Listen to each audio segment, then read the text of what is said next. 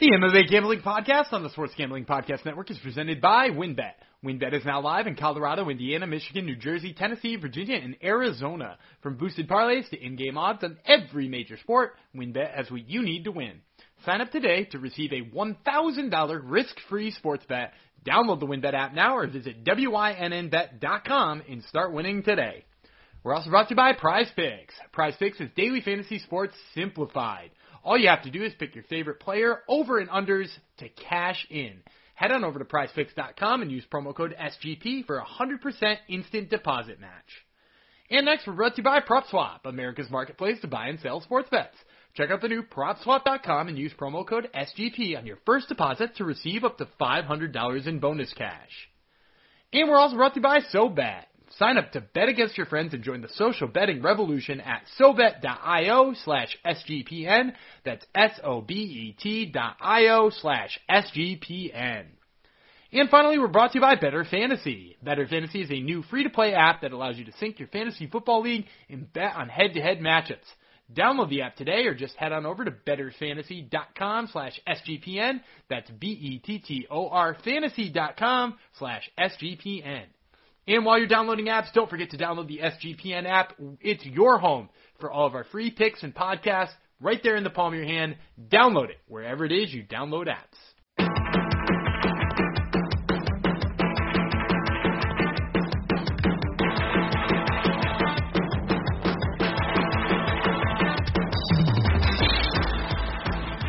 Howdy ho, DeGenerinos, and welcome to the MMA Gambling Podcast and the Sports Gambling Podcast Network. Yes, you've made it to the podcast. If you're a new listener, welcome. If you're one of our long-standing listeners, welcome also. If you're from Spain, welcome. If you're from Australia, welcome. If you're from, what's a new country? Netherlands, welcome also. Welcome to all, one and for all. And for the 1.5 women that listen to our podcast over under, welcome to you as well. I would be Jeff Fox, and this is episode 97. We will dedicate this one to South Park, who first came into our world in 1997 and just put out an amazing episode just last week. So they're still kicking after all these years. Now, I was thinking my associate co-host probably is a fan, but then again, he was 8 when it came out. So we're gonna have to figure that out. He's not allowed to talk yet, so he's probably dying to answer, but I'm not going to let him answer just yet. Like I said, you've come to the right place. This is the MMA Gambling Podcast where you're going to get amazing banter and even better gambling advice, at least from one half of us. Won't tell you which one. Let's introduce my worser half. Some would say he is the general disarray to my Professor Chaos. That will let me know whether or not he knows South Park or not. You may know him as Daniel. I almost called him Daniel. Daniel Dumby Greeland. So, 2 things. First of all, yep. I hear your comment on you're going to get better picks from one half. I will remind you that you're down about $900 to me in the last 2 events. Yes. So there's that. There's that. I've sprung a leak. Yes. You're like, there's only 4 events left, and I'm up $1,600. I can't possibly blow that. And here we are, $700 apart with 2 events, 2 giant ass events to go to. 15 fights on this one, and I think I saw 14 next week. Let's not forget what is on the line too. It's a face tattoo of the other person's name underneath our eye, written in fancy script. Looking just like Sugar Sean O'Malley. Sugar Sean, or that. Who's that guy? Post Malone, or I guess all the kids have those. Carlos Boy Felipe has one under. Oh yes, Boy has one. That's true. Not Yeah Boy. That we'll be speaking about Yeah Boy soon enough, but no, Boy. Yeah, and to answer your second set of questions, no, I am not a fan of South Park. I did grow up in the era where people were into it. Like my older brother was into it. A bunch of kids who I went to high school with and stuff were into it. It was just. It's not for me. It's too juvenile for you, Dan? I think yes. Oh I think yes. You're a loser. You're not a witty. Loser, man. It's not witty enough for me or something. I don't know what it is, but could never get into it.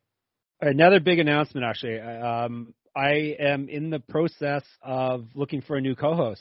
So if anyone wants to send applications, you know where to find me, Jeff Fox Writer on the Superfan John, Twitter. I don't know. South Park? Because I don't know. He probably can't leave for a while. All I know is he likes food and he likes gambling and he does not like fighters from the Chinese Performance Center. Other than that, he's pretty much a clear slate to me. So we lucky can for project him, anything we want on him. I don't think there's anybody from the Chinese Performance Institute fighting in the last 2 weeks. So there you go. You can give him a little trial run. Pretty much everyone else on the roster is competing, like you said, on these monster fight cards. We previewed a 15 fighter last week, even though we ended up only getting 13. And this week, as of now, we're going to be doing another 15 fight card, but this one actually is rather stacked. The rankings I talk about all the time on the MMA-manifesto.com, my MMA site. I started doing them. Excuse me. I started doing them on the fight card pages 4 years ago. Actually, exactly 4 years ago. It was December 2017.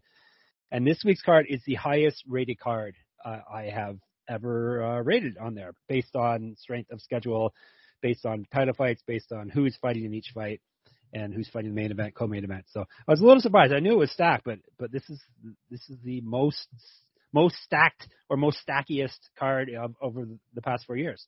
Yeah, and that might surprise some people listening too, but I would say because your rankings gives credence to the early fights as well as the later ones, like, it doesn't surprise me, because like this one from the first fight has like a really fun prospects in it, and like people who absolutely go, like Ryan Hall was in the top 15 just like probably a couple weeks ago or just before he lost to Ilia Topuria. He's fighting in the third fight.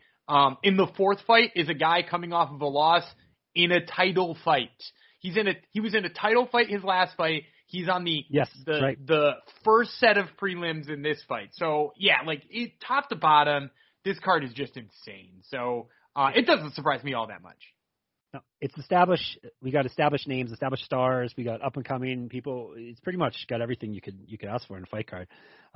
Just like the early prelims would be a very solid fight card. Basically, the 6 fights on the early part of the prelims are pretty solid. It could make up one of the worst fight nights, but like maybe not the worst.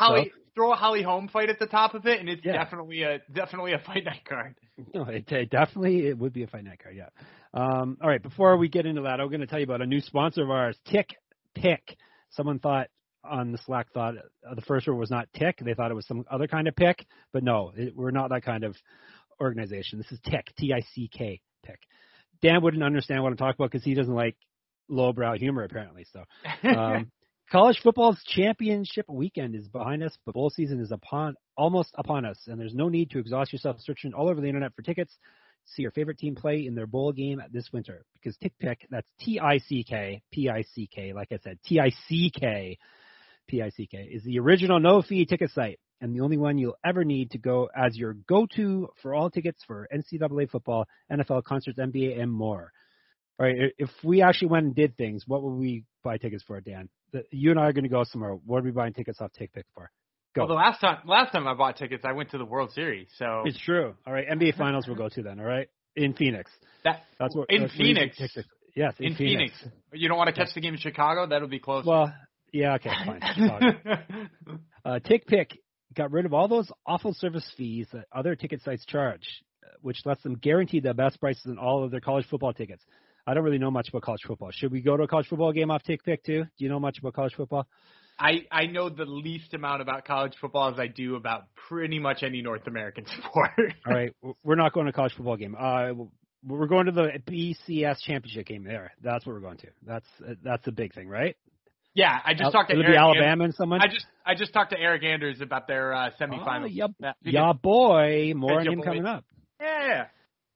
Don't believe it. I'm talking about TickPick, not Eric Anders. Don't believe it. If you can find better prices for the same seats on another ticket site, TickPick will give you 110% of the difference in the purchase price. Wow, that's a very good deal. So we're talking about tickpick.com/SGP, of course. That's TickPick.com/SGP. And what else should I tell you about? Let me tell you about Prize Picks, too. I like to spring these things on my co-host, even though I think by now he should probably have caught on when I'm going to ask him questions during the ads, but we'll see. Prize Picks is the easy way to play daily fantasy simplified. I put 2 words together there. You can pick 2 to 5 players and an over-under on their projection, and you can win up to 10 times on any entry. Use promo code SGP, of course, once again, and receive 100% deposit match up to $100. So basically just you versus projected numbers. PrizePicks has a ton of stats to choose from, including yards, receptions, touchdowns, fantasy points, and more. PrizePicks allows mixed sport entries, so you can take the over on LeBron combined with the under on Mahomes in the same entry. PrizePicks offers every sport you can think of, like NFL, college football, NBA, college basketball, MLB, soccer, MMA, and more. PrizePicks has an award-winning, easy-to-use mobile app, both on the App Store and Google Play. PrizePicks is 4.8 star rated. Some scumbags didn't give it 5. In the App Store with rave reviews. PrizePicks entries can be made in 60 seconds or less. It's that easy. PrizePicks is safe and offers fast withdrawals. PrizePicks.com, promo code SGP for the 100% deposit match. And Dan, give us some picks. Give us at least a couple MMA ones, maybe. I'm going to take Randy Costa's under on the amount of time he is fighting. They said the Zohan's going to fight for 7.5 minutes. I'm going to say he fights for less than that. I'm also going to take the over on takedowns from Andre Muniz. They've got him at 1.5 takedowns. I think he shoots probably 100 and at least gets 2 against Eric your boy Anders. And as far as significant strikes go, I'm going to go with let's say the under on Tai Tuivasa at only 26.5. And I know it seems crazy to go on the under on that, but I think he throws like 2 when he gets the knockout. So 26.5 strikes, you mean? Yeah, significant. Okay, gotcha. Yeah. Okay. So I'm going to take the under on Tai Tuivasa's significant strikes, the over on the takedowns from Andre Muniz, and the under on fight time for Randy Costa. Yeah, I like those. Very good. So remember, promo code SGP, PrizePicks.com, 100% deposit match. All right. Anything else?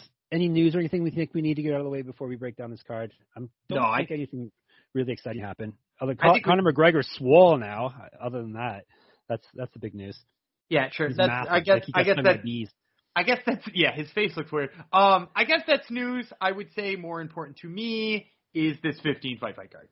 Yes, exactly. We don't really care about Zion Williamson's 330 pounds. Is that? Yeah, he looks 300. He looks 330 pounds. Yes, I have him in I got him late in fantasy. I figured it was worth a stab at it. So he's been on my IL the whole year. It hasn't really paid off. I'm pretty sure that's short Shaq now. I think that's what we have to call. Yes, exactly. Well, apparently Barkley said it's like if Barkley and Shaq had a baby, that's what it would look like. So. Imagine that. Imagine them trying to have one, first of all, Dan. or does your mind not go into dirty areas like that, Dan? I don't think older than now. I don't think I could handle that. Shaq is really big. He is really big and very sweaty. All right, UFC 269. Oliveira versus Poirier fight card. These guys are big and sweaty too, right? All right, we are at the T-Mobile Arena in Paradise, Nevada, United States, not Las Vegas. What else? Oh, I'll tell you start times. I always forget to tell you that. Pay-per-view obviously is on pay-per-view. It starts at 10. Normal prelims, ESPN Plus starts at 8. I think as of now it was ESPN Plus. I don't think it's on the big ESPN. Probably not. It's probably some college football, right? And then early prelims are 6, I believe, and they are on ESPN Plus, UFC Fight Pass, etc. 15 fights, like we said, very stacked fight card. Now, did we lose anything? Oh, I don't think we really lost any fight. No, yeah, we lost Moreno versus Figueiredo. We didn't really lose it. They just they moved it, and instead they put in Masvidal versus Leon Edwards, which has since fallen through. Imagine if we had that fight on here too. Those guys that would have made this fight card insane. Yeah, we also had a couple of fights just change. Originally we had Macy Barber versus Montana De La Rosa. De La Rosa dropped out and was replaced by Aaron Blanchfield, who was supposed to fight Macy Barber. And then Macy Barber withdrew, and now we have Aaron Blanchfield versus Miranda Maverick, which is weird. And then Andre Muniz supposed to fight Dricus Du Plessis, who I was really excited to see. In fact, I even talked about him as the up-and-comer at middleweight that we should keep an eye on. And instead now he fights the aforementioned your boy Eric Anders. Yeah, boy. All right. So is it true that Macy Barber pulled out because she heard one of her podcasts and she's too emotionally upset now to fight? She can't stop crying because Gumby badmouths her every episode pretty much? I wouldn't be bummed if that was the case. Oh, she's just a kid, Dan. She's just a kid. Dan actually hates someone on this fight card. Maybe not at Macy Barber level, but I always find it entertaining. Usually I can predict who you're not going to like. Usually it's a pretty girl, Dan, and because you're a misogynist, and it's a fan favorite, and they're usually the ones that you you really go hard on. But there's a weird one in this card that we're going to get into fairly soon, which I don't really get it because he's like under the radar and hardly anyone knows him. Maybe they know his nickname, but it's a strange one. Well, when we get to it, you'll have to explain that to me. All right. I guess we should jump in. It's gonna be a while, but it's gonna be fun. How did you find handicapping or picking this card? Miserable. Yeah. It's a bad one to handicap. There's a lot of close fights, and there's also like a lot of the favorites who I do like on this fight card have like a clear problem that I'm just like blindly saying like, oh, they'll handle it in some way, shape, or form with no actual knowledge if they can handle it.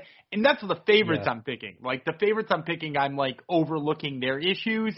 And that's never a good feeling when you've got some like, there are some with pretty big minus numbers too that I'm not sure about. Not a good feeling when you got $700 still to catch up on Jeff over 2 events. So, I have at least 3 fights I'm waffling on. One of them very much so. I think you're pretty solid on your one pick against me. I don't know if you're going to sway me though, but we shall see. I think we'll probably start off with the easiest one to handicap, maybe, or one of the easiest ones. Start things off. The curtain jerker is a women's flyweight. Jillian Robertson versus Priscilla Cachoeira. Who would have predicted she would still be in the UFC? Cachoeira, that would be after being practically murdered by Valentina Shevchenko. She's saved her career somehow. She has. She's still. Thank you. Wow, that was very good. I don't know what other insight to give you. She's still here. No, it's just surprising. She beat Shannon Dodson. But she was very well. I guess it was based on her competition, but she seemed very clearly not UFC caliber. But she's lasted 5 fights, so who am I to say? All right, let's break it down because Dan does not have much to say about this. See what happens when I throw it to him out of the blue. He's not prepared. All right, Cachoeira is Pedrita. Do you know what that means, Dan? Pedrita. It must mean Pedrita. Small foot? Little stone. Oh, yeah. But I think she mostly goes by zombie girl. Do you know what that means? I think it's a girl that's a zombie. Yes, you're right. All right, Jillian Robertson is the Savage. You know what that means? Yeah, that's one of your favorite names. Yes, something Dana White likes, Savages. She's also Canadian. I think she's like Felicia Spencer, where she grew up in the States or grew up in Florida, basically. But we basically take credit for anyone who's like she may have moved to the States when she was a teenager, but we're taking credit that she's Canadian. And on the flip side, like Lupi Godinez moved here when she was a teenager, and we're taking credit for her too. So we basically latch on to whatever we can up here and call it Canadian. So all right, let's tell you about the non-Canadian first, Cachoeira. Zombie girl, 10-3, 6 knockouts, 2-3 in the UFC, but she lost her first 3 fights. Almost got murdered in one of the ones. But she's won 2 straight off a TKO, not against the greatest competition, who was Dobson and I can't remember the other one. Gina Mazzani. Yeah, okay. Yeah, she's better than Dobson, I guess. She used to fight at bantamweight. She's 2 inches taller than Robertson, got 2 inches of reach. She's 1.5 times more active striking. That means she lands 1.5 times more strikes per minute, based on the stats. And she's at plus 280. Savage Robertson, the Dean Thomas pupil, 9-3, 1 knockout, 6 submissions. First of all, are you proud I didn't say Dean Thomas? How I always pronounce names like they're spelled. I called him Dean. I am really, really proud of that. Dean would be pissed about that. He really fucking hates that. It's hard. 9-6, 1 knockout, 6 submissions for Robertson, 6-4 in the UFC. So she's pretty much done all her growing up in the UFC. She has lost her past 2 fights, though. She was 0-1 in the Ultimate Fighter House. She used to fight down at strawweight. So basically we have a strawweight versus a bantamweight in their past lives, at least. She's 7 years younger than Cachoeira. Striking stats in her favor. Grappling stats in her favor. Minus 375. I think grappling is carrying the day here. I'm never crazy about 375 lines, but Robertson is the pick. Yeah, this is another one of those ones where I kind of hate the number because, like, she has a flaw, right? Like, if she can't get you down, she's going to get hurt. Talia Santos did it to her. Marina Maverick did it to her. And, like, the problem with Priscilla Cachoeira and why I'm not tempted to play that number at all is because Gina Mazzani, the aforementioned Gina Mazzani, took her down 4 times. And not that Gina can't wrestle a little bit, but I really do think Jillian Robertson can both wrestle, maybe even a little bit better than Mazzani, and has a little bit better jiu-jitsu once she gets there. So I do like her. I'm going to pick her in this fight, but I do really think that there is a path to victory here for Cachoeira. It's just not big enough for me to even like that number. Yep. I think was this probably the easiest one to pick on the card? Maybe not line-wise, but just if you're picking a winner, it's one of the easiest ones. For me, it's one of the easiest ones. Not that I mean, I'm not going to spoil anything. I don't think by saying that Amanda Nunes is probably the easiest pick on this. Oh, card. she's fighting this week. Yeah, that's right. Yeah, that's right. Okay. Well, she's basically above and beyond anything else that we possibly could get back to. She's in a class of her own. That goat. All right. So Dan is tipping his hand. Okay, I got to change my pick now to Amanda Nunes. All right. Bantamweight, the aforementioned the Zohan, which may be the best nickname because it's from like an obscure Adam. I guess there's no such thing as obscure Adam Sandler movies, but nonetheless, the Zohan who looks just like the Zohan from that movie. Randy Costa. I think I watched the Zohan with a kid lying on top of me sleeping. I think, if I remember correctly, it came out a long time ago, right? It did, yes. Yes, yeah, that would make sense then. Who's he fighting? He's fighting prime time. Tony Kelly. All right, Tony Kelly, 7-2, 2 knockouts, 3 submissions. Never been finished in a fight. 1-1 in the UFC. He lost his debut, won his last fight, but that was back in October of 2020. Which brings me to our stats that we like to check in every once in a while. Let's see how we are on fighters who have taken a year off. It's actually swung out of their favor. For a while there, they were fighters with more than a year off was like above 50%, but now it's down to 48%. It's getting more where we had predicted. It's the whole ring rust thing. So 59 and 64 are fighters who have at least a year out of the cage. So keep that in mind here. He has gone loss, win over his last 4, which I think that may be something we're going to have to pay more attention to, Dan, because we seem to always getting bit by that when we don't follow it. Yeah, I don't think we can follow that. No, I know, like it's scientific, like it doesn't work in you like to actually break down styles and stuff like that, but it seems to always go the way loss, win. It seems the guys never seem to break out of that habit. But nonetheless, plus 155 for Mr. Kelly. The Zohan, 6-2, 6 knockouts. All of his wins have come via knockout. He's been knocked out himself once and submitted once. So basically, he's never gone to a decision in any of his 8 pro fights. 2-2 in the UFC. I think he went win, loss, win. Loss, win, loss.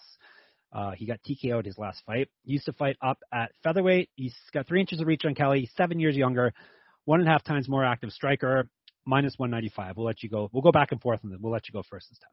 All right, so I'm going to go with Randy Costa in this one. My problems mostly with Tony Kelly is that while being very durable, he is very hittable. We saw it in that Kai Kamaka fight where they just went to war in that fight. If you've never seen Kai Kamaka versus Tony Kelly, it is one of the like low-key bangers that you see on a prelims that like I remember that fight very vividly being like, this is crazy. So Tony Kelly has kind of like been on my radar since then, but he, like I said, he takes a lot of punishment. Randy Costa has 6 wins in his pro career. Do you want to take a stab at how long he spent in the cage during those wins? Well, I said all 6 of them were knockouts, so I know his UFC fight time is 4 minutes and 5 seconds. So yeah, it's probably not much more than that. It's 5 minutes 42 seconds he spent in the cage. In a little victory, over a minute, or a little over a round. Excuse me. A little over a round for 6 wins. So he's got the KO power to put Tony Kelly away, despite the fact that Tony Kelly is really durable. I don't think Tony Kelly has a path to victory on the ground or anything like that. So I'm going with the guy who almost had Adrian Yanez out, and Randy Costa. I think he gets it done with a knockout. Yep, Costa is my pick also. Kelly's never been finished, and like you said, he's durable, so I don't know if I'm going to go with the knockout pick. But Costa's got 3 inches of reach, which is pretty decent since he's going to be looking to strike. 9 strikes per minute. Kelly's only got 5. Kelly gets hit more than he dishes out. That's pretty much all you need to know, and he's fighting a guy who has reach on him and hits like a truck. Stone cold out. Yes, hits like a truck. Driven by the Zohan. All right, so we're on the same page here. Let's see the next one. This is an interesting one. We got a grapple battle. Dream come true for Dan. Featherweights, Ryan Hall is finally back versus Derek Minner. Ryan Hall, the Wizard, a.k.a. Mr. 50-50, versus Minner does not have a nickname, so Ryan Hall should give him one of his nicknames, either the Wizard or 50-50. It's only fair. Minner, 26-12, 1 knockout, 22 submissions. That is one of the most lopsided finishing lines you're ever going to see in the sport. As for himself, he's been knocked out 3 times, submitted 8 times. So it's basically feast or famine on the kill or get killed on the mat for him.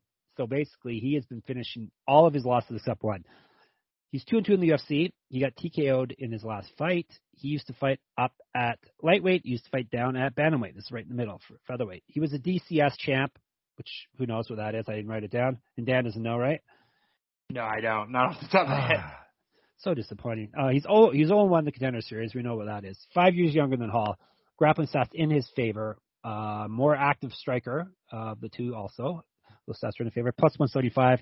Ryan Hall, the Wizard, 8-2. 2 knockouts, 3 submissions. 4-1 in the UFC. But his the one came in his last fight where he got knocked out pretty badly when he was playing. I can't remember what someone called it on Slack, but they called it something funny what he does when he scoots around. He was the Ultimate Fighter champion. He went 2-1 in the house, and then due to, I guess, an injury, he got into the finals and won. He used to fight up at lightweight. He made his pro debut way back in 2006. He's been in the UFC for what? He's been in the UFC for long. I didn't write it down, but it's been a minute, as the kids say, and he's only had 5 fights, which is due to a lot of issues in his control and out of his control. People don't want to fight him. He seems to be kind of difficult taking a fight. It's been 6 years. He's had 5 fights. So before all this, and I guess during this, he is a grappling champion, like a top shelf ADCC bronze medalist, I believe. So he's an elite grappler. What else can I tell you? 3 inches of height, 1 inch of reach, minus 225. Okay, I guess I have to pick first. I'm going to take an underdog here. I'm taking the big underdog, plus 135, Derek Minner. I'm worried about Hall after how badly he got blitzed, knocked out his last fight. I know Minner does get submitted a lot. I think he's worth the gamble here. He's younger. He's far more active. Active striking plus active taking fights. And hopefully he doesn't get himself into grappling battles and strikes with Hall instead. Or if he is in grappling battles, he's extremely safe and he doesn't get tapped out. So, I first of all, was this the pick you said was going to upset me? I knew before we were recording. Oh, shit. This is the one I thought you were going to say that was going to upset me. This is one of the ones I was this is one of the ones I think I had a question mark beside, but I'm going with Minner. I 100% don't even come close to having a question mark. This is one of the only ones I feel confident about because, as you said, you hope Derek Minner does not get into grappling exchanges with Ryan Hall. Against me. You said you hope he doesn't get into a grappling exchange with Ryan Hall. And then you noted he likes to get in grappling exchanges. That's what he does. It's literally, he has so much confidence in his grappling, and he's going up against a dude who is, he's like transcendent in grappling. He's like one of the great grapplers of all time. Like they call him 50-50 because there's a position in jiu-jitsu named after him. That's how good he is. Dude, he's going to submit Derek Minner. It's like a foregone conclusion. It's already over. Ryan Hall submits Derek Minner in this fight. I don't know how to break it down other than to say exactly what you said in picking him. He likes to grapple, and in addition to liking to grapple, he will grapple with Ryan Hall, and you don't want him to. Ryan Hall got knocked out really bad last fight, and he's 36, and he barely ever fights. That's things in my favor. All right, so let's and Minner 60% striking accuracy, 60% striking accuracy. And just for the record, ground, but just for the record here, yeah. How many knockouts does Derek Minner have in his 38 fights? 1. Make it 2. 2 after Saturday. So he does have, according to the record I'm looking at, Derek Minner has 3 knockouts in his career. Oh, really? Okay. Yeah, but when was the last one? I don't know. All right, so hang on. I'm scrolling on his Wikipedia page. I just know how to pick fights, Dan. All right. He last knocked somebody out in September of 2013. His name is Robert Flaherty. It was used to. Yes. He's a better grappler. Look at the stats. He's a better grappler than Ryan Hall. If you watch him fight, if you think Derek Minner is a better grappler than Ryan Hall, then there's really nothing more than I have to say here. I'm also going let the record show that When he gets his leg ripped off, I'm going to clip the part of this show where you said Derek Minner is a better grappler. I said statistically. You didn't say it when the part I'm going to clip is not going to say that. But of course not. I'm just going to put that over an image of him getting his leg ripped off repeatedly. Will there be blood spewing everywhere? Yeah, it might rip like that. Like Ryan Hall has the ability to rip his whole body apart. And will you save it on your phone? If he rips his leg off, yes, 100%. Yes. I saved the knee bar from last week. I got it right now. All right. That's fine. I'm not super confident, but I'm confident enough because I have a track record, Dan. You don't, okay? I mean, in 2 weeks, we'll see. Might not be able to say that. You know who has a good track record, Dan? Can you tell this is a segue? I can. It's a segue into WinBet. They have a great track record for ready to win money and boost your odds. That's what they have a track record in. WinBet is now live in Arizona, Colorado, Indiana, Michigan, New Jersey, Tennessee, and Virginia. So I guess Dan and I have to move because we are not located in any of those places. We're bringing the excitement of Win Las Vegas to online sports betting and casino play. Exclusive rewards right at your fingertips. Get on all your favorite teams, players, and sports from NFL, NBA, MLB, NHL, golf, MMA, WNBA, college football, and more. WinBet has some brand new bonuses. They're not really brand new. We've been telling you about it for a few weeks now. But new users can bet $1 and win $100 in any sport. Plus, you can get up to back at first deposit of $20 or more. Whatever your first wager is, WinBet will match it 20%. For example, you bet $100, you'll get a $200 free bet. Max wager is $750. They will match it $1,500. Great promos, odds, and payouts happening right now at WinBet. From boosted parlays to live in-game odds in every major sport, we have what you need to win. Ready to play? Sign up today to receive a special offer, risk-free $1,000 sports bet. Bet big, win bigger with WinBet. Download the WinBet app now or visit wynnbet.com. And Dan, you gave Chicago. You said Chicago over the Nuggets, right? I think the other day, which came through. Yeah, Chicago over the Nuggets for sure. Okay, what are you picking now? I'm going to take the Grizzlies money line on Thursday.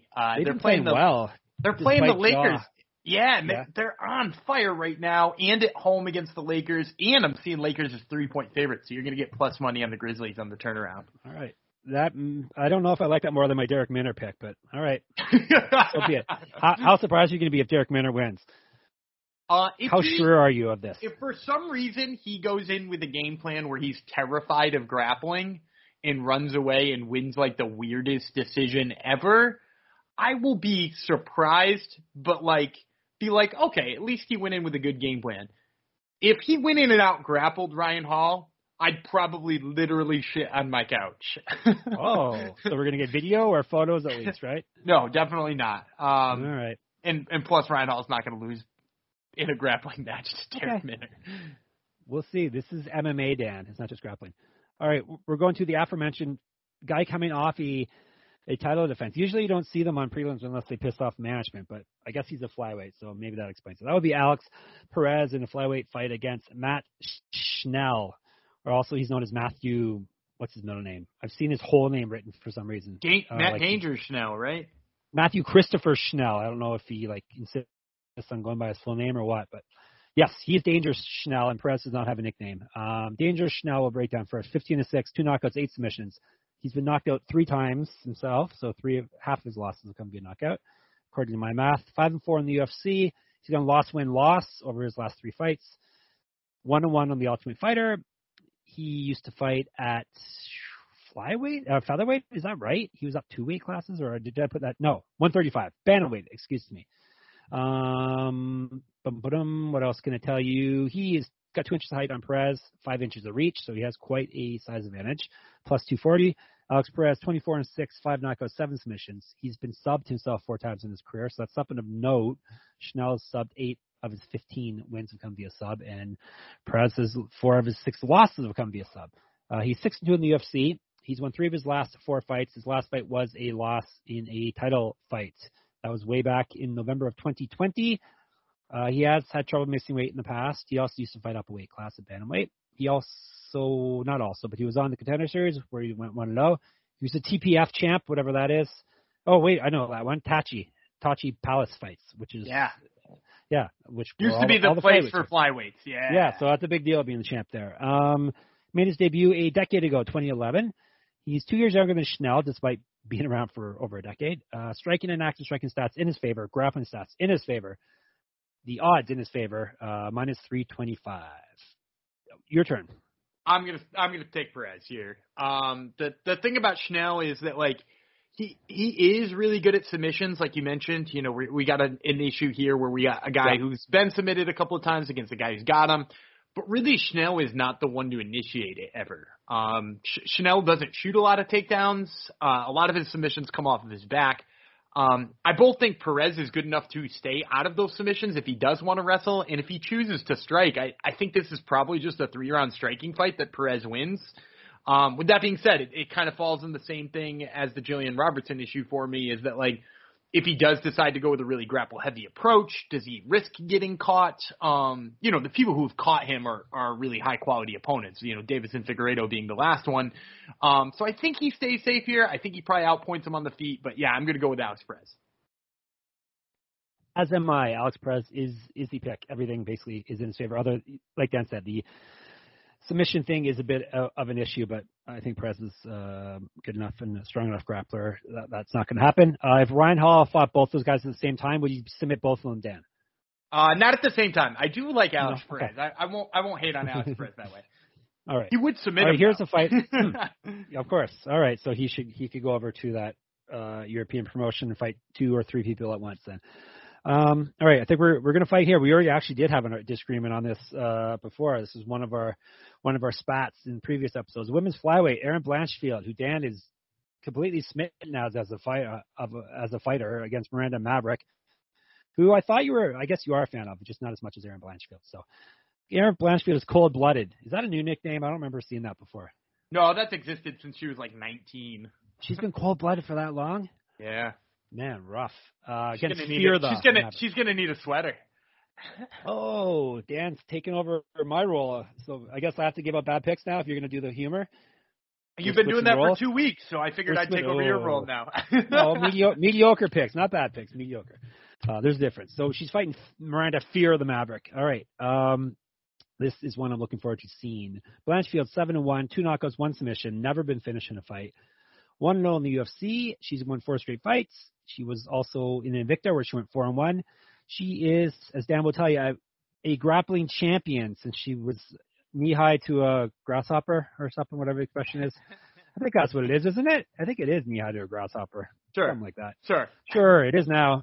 She's an inch taller, inch of reach, 2 years younger than Maverick, 1.5 times more active striker, and better grappling stats, but that's based off of 1 fight for her in the UFC. As for Miranda Maverick, she just lost to Dan's favorite fighter, Macy Barber, in a very clear loss. She did not look good there and lost very obviously 3-0 to Barber, right?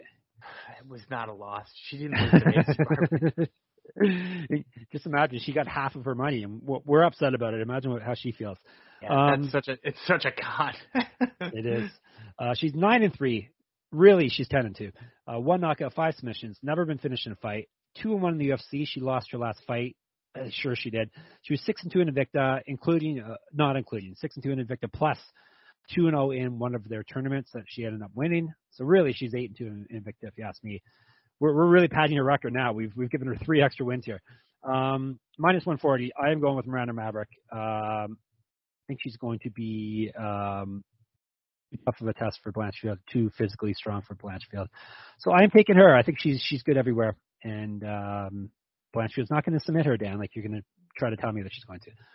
Yeah, like, so I will say this. This is the closest fight on the card.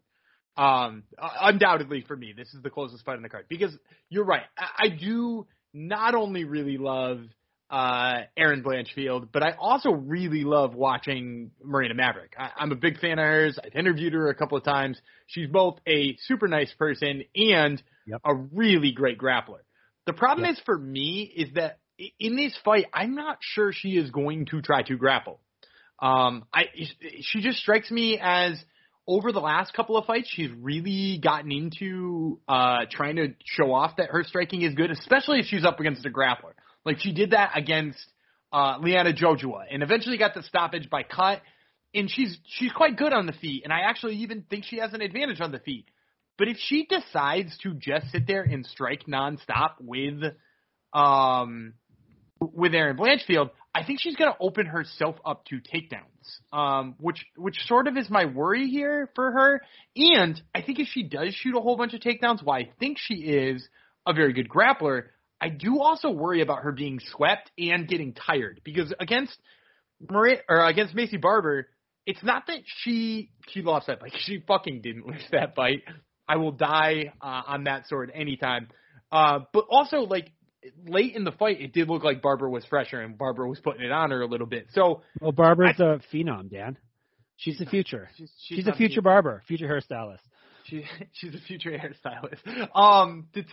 I think I saw she was supposed to be in a fight soon, and I hope she gets blasted. With that being said, I think Erin Blanchfield has the ability to go deeper into this fight than Miranda Maverick does. I like her grappling skills. I like her jiu-jitsu.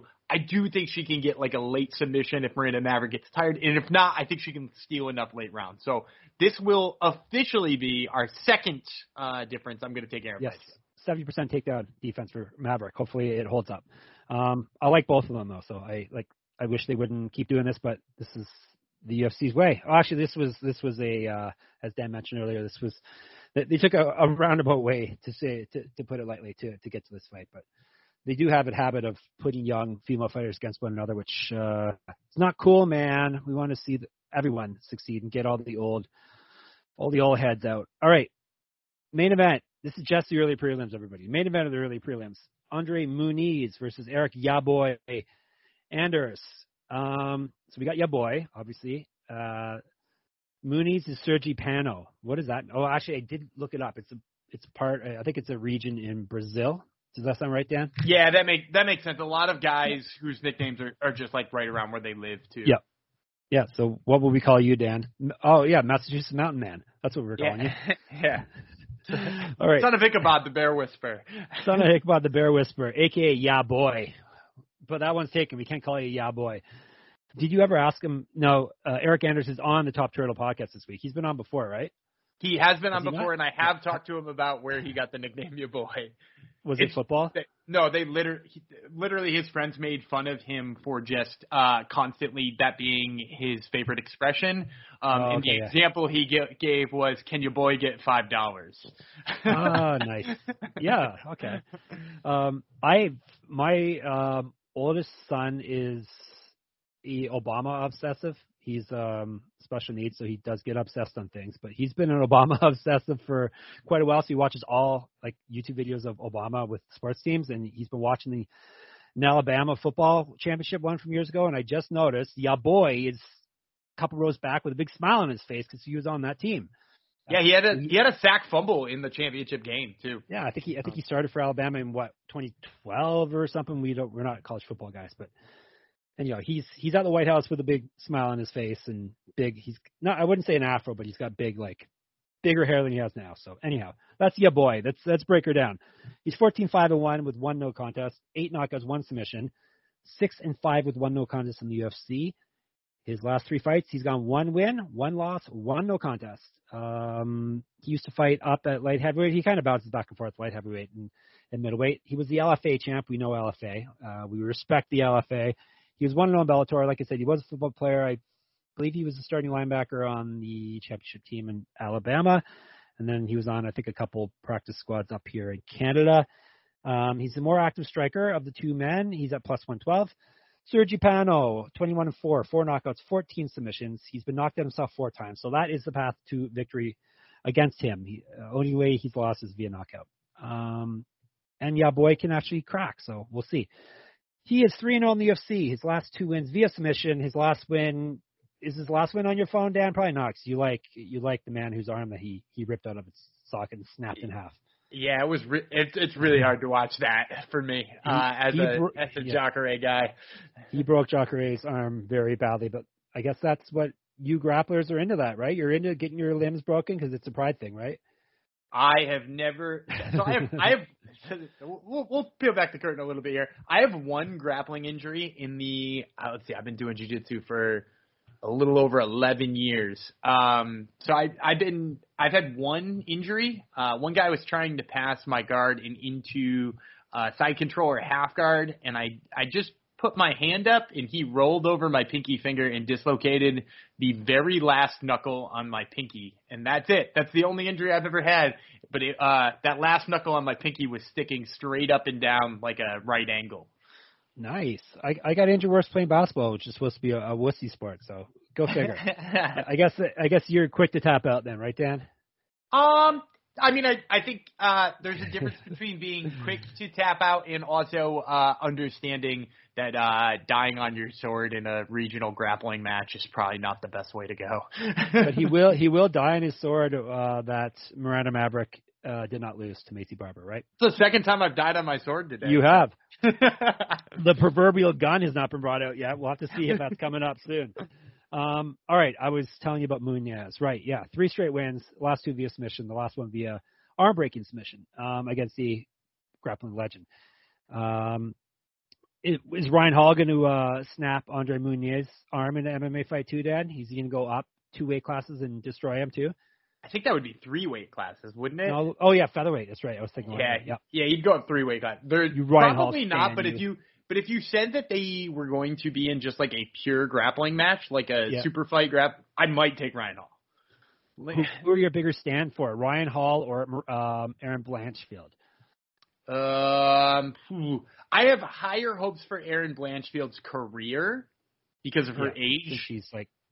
Since she could be Ryan Hall's daughter. Yes. Yeah. But I will say I won't ever miss a Ryan Hall fight. Okay. If I'm at a wedding, I'll turn it on my phone, and I'll just mysteriously have to take a 15-minute dump. That's not really mysterious for you. People know. Like, you're one of those people that like those ads for mysterious drugs on TV are for. You're one of those people that disappear. Maybe that could be the alternative name of this episode, the 15-minute dump. 15-minute dump. If this episode was only 15 minutes, it would be called a 15-minute dump. But we go on for our 15 minutes is even short for us nowadays. So Dan also does not like people. So if he is at a wedding, he's going to be watching anything on his phone. He'd be watching executions on his phone if he had to. So I am typing right now 15-minute dump so I don't forget. There we go, Dan. All this, and I haven't gotten through Andre Munoz's resume yet. He's won 7 straight fights. He was the Batati combat champ. Do you know that league, Dan? I don't know. My God, I thought you watched everything. He also has fought at light heavyweight. Lightweight would be getting limbs ripped off to make lightweight for him. Light heavyweight. He made his debut in 2009. Yet he's 3 years younger than ya boy. He's got 3 inches of reach on him also. Grappling stats in his favor, -140. It's your turn to go first. I'm going to take Munoz. This is another one that, after that performance. Well, part of that, but also so I don't believe that Eric Anders can consistently fend off takedowns. I mean, when we did our little prize picks play at the beginning of the show, I said I got Andre Munoz with more than 1 takedown. I believe he'll get at least 2. And eventually, I think he's going to get a position 2 sub Eric Anders. Eric Anders' hope really is Wallet standing to knock him out. And while Eric Anders does have knockout power, I mean, he just kind of struggled with Darren Stewart his last time doing that. He wasn't able to really come close to tagging Christoph Jocko. Gerald Mearshart, who doesn't have the best chin in the world, went 3 rounds with him. He knocked out Vinicius Moreira, but that everybody and their cousin was knocking out Vinicius Moreira at the time. So he doesn't have crazy knockout power. So in that way, I have to go with Andre Munoz here. I think he gets him down enough to win a decision if it came to it. But also, I in general think he's going to get a submission here. Anders is a surprisingly good grappler, though. I think of him, too, as more of a striker, but 76% takedown defense. He lands about a takedown and a half a fight, so he's not a horrible grappler, but I'm counting on Munoz to get him down. He may not only need to get him down once, and that could be the end of the fight. So we're going to agree on that one. We're not going to argue about that one. And that just is the early prelims. Like I said off the top, it's a pretty solid fight card right there. All right, Prop Swap. Let's tell you about Prop Swap. We're here brought to you by Prop Swap, America's marketplace to buy and sell sports bets. If you're not using Prop Swap, then you're missing out. And we all have FOMO, do we not? PropSwap is America's #1 app to buy and sell sports bets. You can find the best odds in the country because you're buying directly from other bettors. Use promo code SGP on your first deposit, and PropSwap will double it up to $500. Double the cash means double the odds. If you love sports betting, you need to be using PropSwap. Sellers across the country list their sports bets for sale, and thousands of buyers visit PropSwap every day to find the best odds on futures, props, and parlays. The average PropSwapper makes $500 a month just buying and selling sports bets on PropSwap. PropSwap is where, so go and get the PropSwap app, because PropSwap is where America buys and sells sports bets, as I butcher the end. Also brought to you by Better Fantasy. Better Fantasy is a new free-to-play app that lets you sync your fantasy football league and bet on the matchups. You can cash out for gift cards when your bets hit and even help raise money for charity along the way. They're a brand new company looking to grow their early adopter community. They got a slick app. It's fun to use. One of the reasons we do love using them is if your state does not offer legalized gambling yet, they have prop betting, so you can get in some prop bets over in Better Fantasy. Plus, they just added a cool bonus. If you get your entire league to join Better Fantasy, they'll give the league a $150 gift card to get a sick-ass trophy from TrophySmack.com. They're totally free to play. Download it today on iPhone or Android. You can check them out, betterfantasy.com/SGPN. That's BETTOR. Fantasy.com/SGPN. I am so slick on these ads today. Oh, my God. I'm not butchering or stumbling over anything, Dan. I'm pretty smooth. You're always smooth. It's probably the Derek Minner pick that's got you off, though. I am. I'm a little shook after that. It's true. Plus, I have 15-minute dump written right in front of my face here. Very, very distracting. That could be Dan's new nickname, the 15-minute dump. That's actually not that long of a dump, really. I have a question. Going back to earlier, do your kids watch Justin Trudeau speeches on YouTube? Just since my kid watches Obama? They don't. They don't know who Justin Trudeau is. Very least they should. Very, very least. So I guess he's watching Obama, so that's like two. So you'd have to go back to prime ministers, and I should probably know who that is, but I know more about American politics. So anyhow, here we go. Middleweights. Here's another guy Dan to stand for. He is a stand for Jordan Wright. He's fighting Bruno Silva. Jordan Wright is the person I was mentioning before. Dan has a unreasonable. Maybe it's not unreasonable. Why do you hate Jordan Wright so much? And do you hate him more than Macy Barber? Maybe hate's a strong word, but do you dislike him as a fighter more than Macy Barber? So first of all, I don't dislike Jordan Wright. Let's get that straight first. I dislike Macy Barber. Her in an interview makes me want to drive a screwdriver right through both my eardrums and just not hear anything ever again. Because I find her extremely annoying and incredibly overrated. Jordan Wright, I just feel he is incredibly overrated. I don't feel any of that other intense hatred towards him. I just think I don't know why people pick him to win. And I've been wrong a couple of times on him because I assume he'll get beat by everybody. And he does actually have a small amount of striking skills. But, we're talking about him being 12-1 right now and his very, very, very, very, very best win. And it's not even close. His best win is over Jamie Pickett, who notoriously took 3 kicks at the can on the Contender Series before he eventually got a contract. He lost to Charles Byrd, Punahele Soriano, and he got his contract by beating Jonathan Patti, who, by the way, right now is 6-6. And that is his absolute best win. Jordan Wright's best win is Jamie Pickett. I don't think he's good. He beats up cans and has his whole career. So to answer your question, I hate Macy Barber way more, but because I don't actually hate Jordan Wright, I just think he's wildly overrated.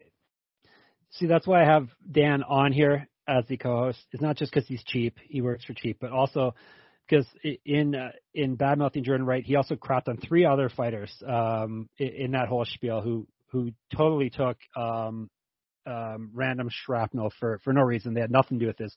Macy Barber got crapped on. Jamie Pickett got crapped on, and then Jonathan Patti.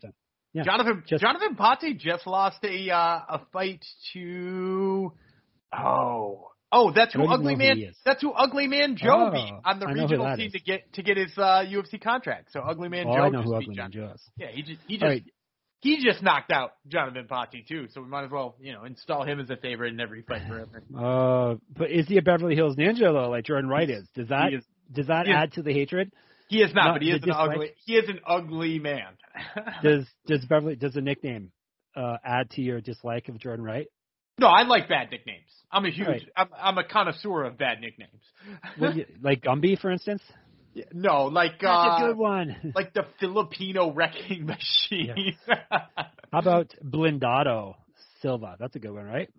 I have no idea what that means. It means armored. It's a good nickname. Sure, that's a good one. Yeah, because he kind of looks like he's armored. He's a strong dude. He reminds me of Dan. All right. Dan spent a lot of time in the weight room. Everyone should know that. All right, let's go with Jordan Wright, Beverly Hills Ninja. Yeah, Dan says he sometimes wins fights. He's 12-1 with 1 no contest as a pro. All of his wins are via finish. Also 7 knockouts and 5 submissions. Yet Dan says he's crap because he beat Jonathan Potty, whoever that is. He is 2-1 in the UFC. He's gone win, loss, win, so we know what's coming up for him. He won via TKO his last fight. He got a no contest in the Contender Series. Was that I can't remember the details behind that. He got knocked silly by Anthony Hernandez. And then Anthony Hernandez smoked pot or something, right? I think he smoked pot, yeah. Oh, my God. Okay, this is another aside, but I was thinking this the other day. There's hardly any drug failures anymore, like there was in the olden days when USADA first came in. Have you noticed that too? I just saw a stat that was released. I believe it's been 13 this year, which is way down from 2 or 3 years ago. So obviously fighters have found new ways to cheat that USADA hasn't caught up to yet, is what I'm guessing. It's possible.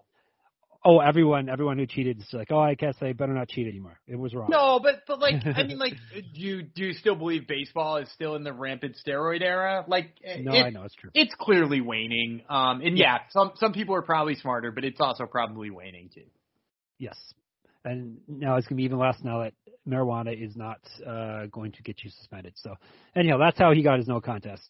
He used to fight at light heavyweight. He's got 2 inches of height on Silva, 3 inches of reach, 2 years younger.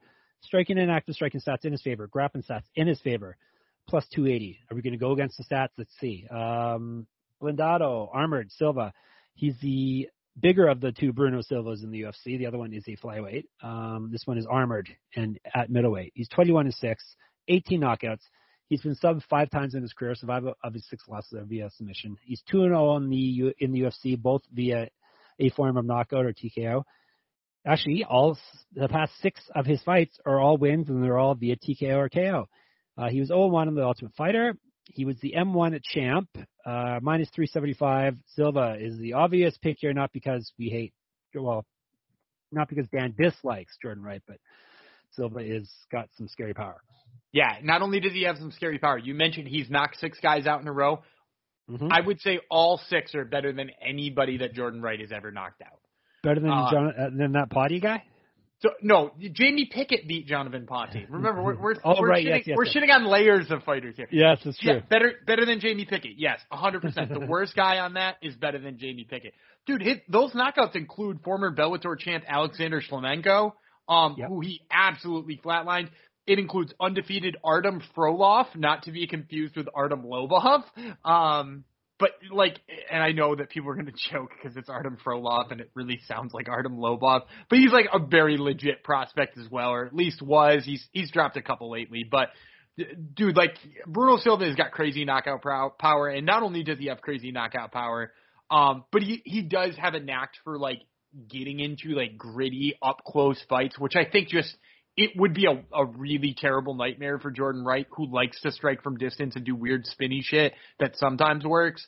So yeah, I think he gets knocked out here by Bruno Silva violently. There we go. And would that make your night or what, Dan? I mean, beating you would make my night, but yeah, that also would make my night. All right, how about some chunky guy? A chunky guy battle coming up next. I love this will make your night. Guys. And this is not just a chunky battle. This is a pick'em chunky guy battle as of yesterday when I did the write-up here. All right, we got Augusto Sakai versus Tai Tuivasa. Tuivasa is Bam Bam. He's got a newer nickname now. It's Shuivasa. Did you know about that? I saw that. It was an Australian newspaper called him that or something. Yes, because he likes to do that gross thing where he drinks out of people's shoes. So, all right. Let's break down Sakai first. 15-3-1, 11 knockouts. He's been knocked out himself twice. He's 4-2 in the UFC. He lost his last 2 fights, and they both were via TKO. He was 1-0 in the Contender Series. He was in Bellator, where he went 4-1-1. Made his debut a decade ago, 2011. He's got an inch of height on Tuivasa, 2 inches of reach. He's a more active striker, and he's got better grappling stats, -112. Bam Bam Shui Vasa, 12-3, 11 knockouts as well. 6-3 in the UFC. He's won 3 straight fights, all via a form of knockout or TKO. He was the AFC champ over in Australia. I think it's Australia Fighting Championship, I believe is what it stands for. He was 5-2 as a pro boxer. He also was a pro kickboxer. 2 years younger than Sakai. Striking stats in his favor, -112. Dan's turn. I'm going to go with Bam Bam. I mean, like, if we're just going to keep this one really simple and go by trend, Bam Bam is coming off of back-to-back knockout wins, back-to-back-to-back knockout wins, and he's fighting a guy who's had his head rattled a couple of times in a row. Yep. I think Bam Bam just counters him just once, and that's really all it takes. I mentioned it in my prize picks thing before. I think he hits under 26 strikes, and I think one of those strikes turns the lights off on Augusto Sakai because, hey, while Augusto Sakai looked good early in his career, he was fighting a lot of guys who couldn't knock him out, and now a couple of guys who did, and I think that's just going to keep rolling. Yeah, Tuivasa is my pick as well, for basically the same reasons. He's been looking real good as of late. After kind of getting cut, he sort of kind of got cut, I think. I don't know if we officially got cut, but yeah, he's been on a tear since then, and yeah, I'm liking him. Very possibly a knockout prop here as well for that. All right, moving on. Dominic Cruz is on the prelims. That's how stacked this card is. Bantamweights, Dominic Cruz versus Pedro Munoz. Cruz is the dominator. Munoz is the young Punisher, despite he's something like 35 or 6 right now. So may want to drop the young part. This one is almost a pick'em fight as well. We got a couple close ones on the SCAD back-to-back here. All right, we'll go with Cruz first. He's 23-3, 7 knockouts, 1 submission, 6-2 in the UFC, which is crazy because he's had 8 fights, sadly. He's gone 1-2 over his last 3, but his last fight was a win. He was UFC champion twice. He also was a WEC champion. WEC Never Die, maybe my favorite league of all time, where he went 7-1 there. He used to fight up at 2 weight classes? Featherweight and lightweight he used to fight at. He was a Total Combat champ also, not one of my favorite promotions because I had never heard of it. Made his official pro debut 2005, and like I said, UFC debut 2011. 2 inches of height on Munoz, 3 inches of reach. Grappling stats in his favor, -110. He is a slight underdog here. Munoz, 19-6, 1 no contest, 5 knockouts, 8 submissions. Never been finished in a fight. 9-6 with 1 no contest in the UFC. He's won 1 of his last 4 fights. His last fight was a loss. He was the RFA champ. He made his debut in 2009. He's a year younger than Cruz, 1.5 times more active striker, -115. My turn first, I think, right? I am going with, this is a tough one, obviously, because of the odds show that it is a tough fight to pick. But I'm going to go with Cruz. I think he's savvy enough to get it done. I'm not huge on Pedro Munoz as a fighter anymore. 1 win over his last 4. I think he's pretty much done for. Yeah, but okay, so I'm going to differ with you on this one. Okay. And I'm going to take a little bit of let's use the word umbrage. I'm going to take a little umbrage with saying that he's 1-4 or 1-3 in his last 4, and that being a reason to write him off. All 3 of those losses are to champions. Who did he fight? Every one is a champion. Yeah, Every single one of them is a champion. So, he has fought. Jose Aldo, Frankie Edgar, they're both old guys. Aljamain Sterling, hardly a champion. Dude, do you really want to write off Jose Aldo after what he did to your boy Rob Font last week? Your boy. Not only did Pedro Munoz hang in there for 15 minutes with Jose Aldo, he looked a lot better than Rob Font did. He looked a lot better than Rob Font did in his 3 rounds with Jose Aldo. Now, granted, that could be because it's not a 5-round fight, but he looked better than Rob Font did in a fight with a guy who looks like he's killing everybody. Dominic Cruz, meanwhile, took a split decision over Casey Kenny. I think his footwork and what he does kind of with that, the funky shit that made him who he was, I think it's just too slow now. I think that style works for him, and it worked well for him for so long.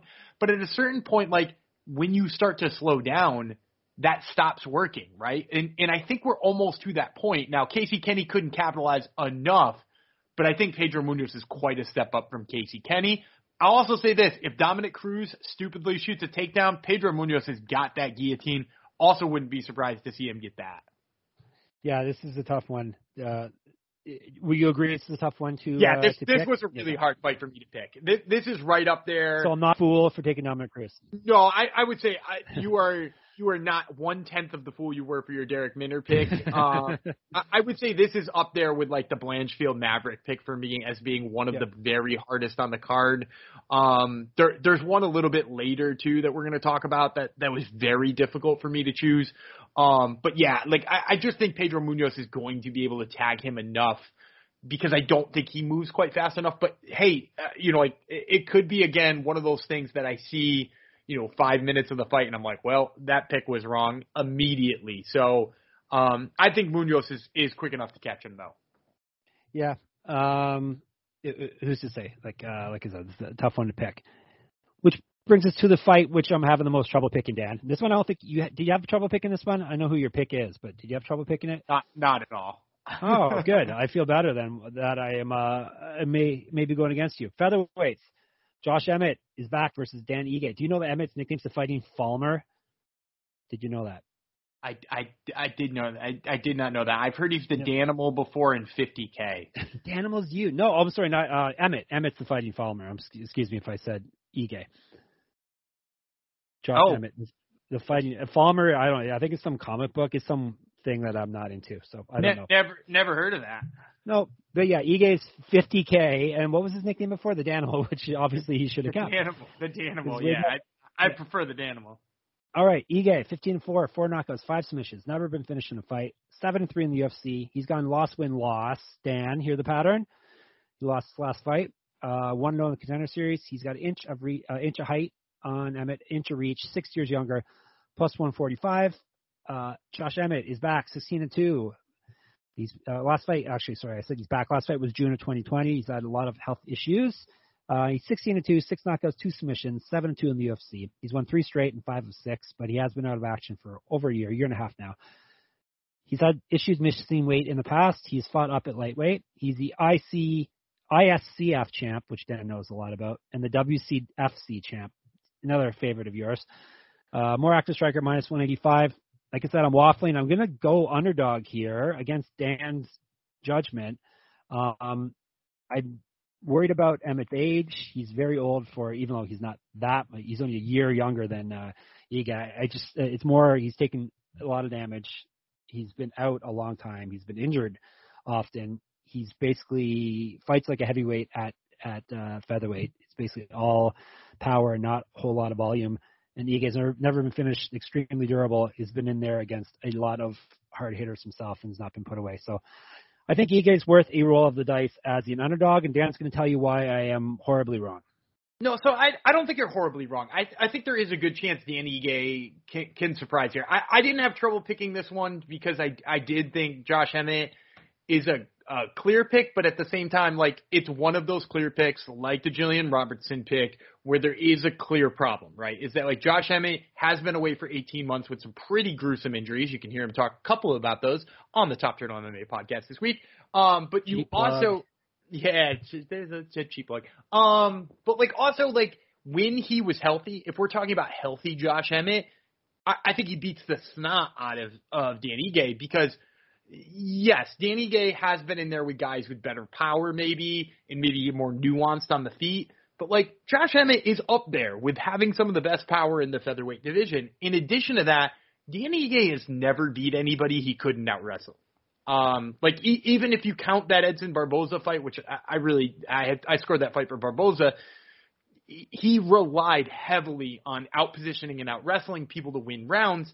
And Josh Emmett has got a wrestling background. It is damn near impossible to grapple against. So I really think he's going to be forced to stand and trade with Josh Emmett. I don't see him outpointing Josh Emmett. So, yeah, I'm going to go with Emmett here. But again, like I said, it was easy for me to pick a winner, but I obviously can see the problem too. Yeah, Emmett with that 50% takedown defense is going to be really hard to grapple. You're right. Okay, so again, we can do this every time you bring up a stat, but, like, look at who it's against. Like, or look at how many there are. You can't just say, like, he's got a 50% takedown defense, and he's been taken down 1 time out of 2 times in 700 fucking fights.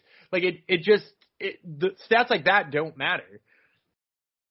See how mad I can get you? It's so easy to push your buttons, Dan. All right, so we differ on the last fight on the prelims, and that's just the prelims. We've got the main card coming.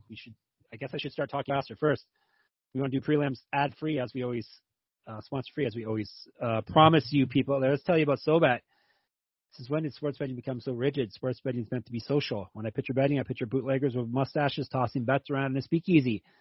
SoBet is taking the social lineage of betting and putting a modern twist on it by providing a modern platform. SoBet is changing the game with their new product. Head over to SoBet.io and create an account to see for yourself. Through their fully functioning free web application, you can access a demo of their app, which will launch next fall. This app includes consensus lines from Vegas, a feed of what other people are betting on, and the ability to send friendly wagers to anyone you know via text, QR codes, and links, among other methods. No money is transacted on the app and is purely competitive. Next time you're with your friends watching sports, turn the dial up a notch. Go to SoBet.io and see who can hit the most ridiculous bets.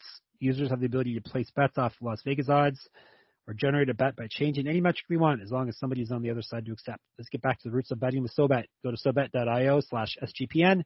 That's SoBet.io/SGPN today to join the revolution. Also, don't forget about Prize Picks. Dan gave you some three winning bets over on Prize Picks earlier in the show. Make sure you head over to PrizePicks.com and get signed up today and get that 100% deposit bonus. Use the promo code SGP. And speaking of SGP, we've got our own app, the SGPN app. It's now live in the App Store and Google Play. Make sure you grab it, give us a good app review, and you can get easy access to all our picks and podcasts and whatnot. All right, heading to the main card, bantamweights. I think we may differ on this one too. Let's see, Raulian Paiva versus Sean O'Malley. Sugar Sean O'Malley, the man who is immune to heroin and opiate addiction. Paiva, 21-3. 4 knockouts, 3 submissions, 3-2 in the UFC. However, he's won 3 straight fights after dropping his first 2. Used to fight down at flyweight. He has missed weight before, hence him fighting up at bantamweight now. What else can I tell you? He was on Contender Series. He's 1-0. I've said what else can I tell you so many times in this podcast. It's turned into a crutch for some reason for me. He was the NEC champ, which we're big fans of. Probably Northeast Championship? Let's say that. Does that sound good? Sure. Yeah, that works. He's at plus 240 if you want him. Suga is 14-1, 10 knockouts, 1 submission, 6-1 in the UFC. He's won 2 straight fights. His last 4 wins have all come via a form of knockout or technical knockout. He was 1-0 on the Contender Series. He also used to fight at flyweight. He was the ICF champ. I think that's the Insane Clown Posse Federation Championship, right? That's got to be. He looks like a juggalo, right? Yeah, it's got to be that. He has juggalo hair, so he very well could be a juggalo. And juggalo tattoos, so yes. He had 1 pro boxing fight where he went 1-0. He's got 3 inches height on Paiva, 3 inches of reach, striking stats in his favor, plus he's twice more active striking. Grappling stats also in his favor, minus 325. We'll let Dan go first. So you're right. I'm going to take Paiva here. How did you know I was taking Suga? Because I just know you're going to take Suga. Everybody is. Minus 325, dude. Yeah, okay, so I've hit a couple of plus 230 plus favorites 2 weeks in a row. And I'm going to go with another one here in Paiva. And the reason why this is the big one I'm cherry picking is I think a lot of people are seeing, first of all, the hype behind Sean O'Malley. When you pick Sean O'Malley and you put a bet on Sean O'Malley, you're not just paying for his odds to win the fight, but you're paying for the juiced up odds of everybody else who put money down on him. And in addition to that, I think also people undersell Paiva a little bit because of those losses you talked about and the fact he didn't even look good in one of those wins at flyweight. At bantamweight, he's a different animal. He absolutely dismantled Kyler Phillips, who was ranked at the time, and is a teammate of Sean O'Malley. But, I think the interesting thing about Paiva is he can hang with O'Malley on the feet. I don't think he's better than him on the feet, but I do think he can grapple, too. His move to the back is really sharp. He winds up with really good back control. He's got submissions on his record. I think Paiva here has so many paths to victory that ignoring him at plus 240, or even when that number balloons up a little bit more closer to fight time, I would not be surprised to see it in the 280 to 290 range. I think it's silly not to consider Paiva. Yeah, I'm maybe not a fan of the odds, but I think O'Malley's striking is going to get it done. It won't be any problems at all against Paiva. So, yes, he is hyped up, and yes, it would be easy to, since he looks like a clown and acts like a clown, to treat him like one, but he's actually pretty decent fighter, and I don't think Paiva's a massive step up in competition by any means for him. So we'll see. We shall see, Dan. That's a beautiful thing about this. We shall see. It's not hypothetical. We'll actually find out. All right, flyweights. Kai Kara France versus Cody Garbrandt, who's finally making his. How long have we heard about him going to flyweight? It seems like it's been years, right? Well, it was just because he was going to steal a title shot at one point in time. But right. now he's accepted that he actually has to be a fighter in that division before he gets that. And he looks extremely thin from the last time I saw him, right? Yeah, that's the word on the street. Yeah, word on the street is he's very thin. All right. We got No Love Garbrandt versus Don't Blink KKF, Kai Kara France. Let's tell you about Don't Blink first. 22-9 with 1 no contest. 10 knockouts, 3 submissions. He's been knocked out himself twice and submitted 3 times. He's 5-2 in the UFC. He has gone loss, win. He won his last fight via knockout. We got the pattern again here. 1-1 in the Ultimate Fighter. He used to fight up at bantamweight. He made his debut way back in 2010, which is a bit of a surprise. He seems like a young fellow still, but he's been around a while. 4 inches of reach on Garbrandt, 2 years younger than Garbrandt. Striking stats in his favor, plus he's 1.5 times more active striking, plus 120. No Love Garbrandt, who hasn't got a lot of love on this podcast in the past. He's 12-4 with 10 knockouts. He's been knocked out 3 times. 3 out of his 4 losses have come via knockout. And those 3 knockout or TKOs have all come recently. He's 1-4 over his last 5 fights, and 3 of those losses were of the knockout variety. He's 7-4 in the UFC overall. He lost his last fight. This will be his debut at flyweight. He used to be the champion at bantamweight. He also used to fight up at featherweight. He's 4 inches taller than Kai Kara France. Grappling stats in his favor at minus 150. I will be taking the underdog here. Kai Kara France. Garbrandt fights dumb. France has knockout power. Garbrandt was getting knocked out at bantamweight, and now he's going to be cutting weight, which is never good for brain cells, or never good for fluid in the brain, which will make him easier to get knocked out. Not that I'm a scientist or a doctor here, but I think Kara France is worth the plus 120 roll of the dice here. So I will be taking him. Yeah, and I'm going to go with you too. For all the reasons you said, and in addition to that, I take a lot out of what Cody is doing right now going to flyweight as the same as what TJ Dillashaw did going to flyweight. And like you mentioned, it's not good for your brain. It's easier to get hit really hard. And I also worry a little bit about whether or not Cody Garbrandt can keep a Kai Kara France pace, because Kai Kara France has an incredible pace. Even when he's not knocking you out, that dude is throwing nonstop punches for 15 straight minutes.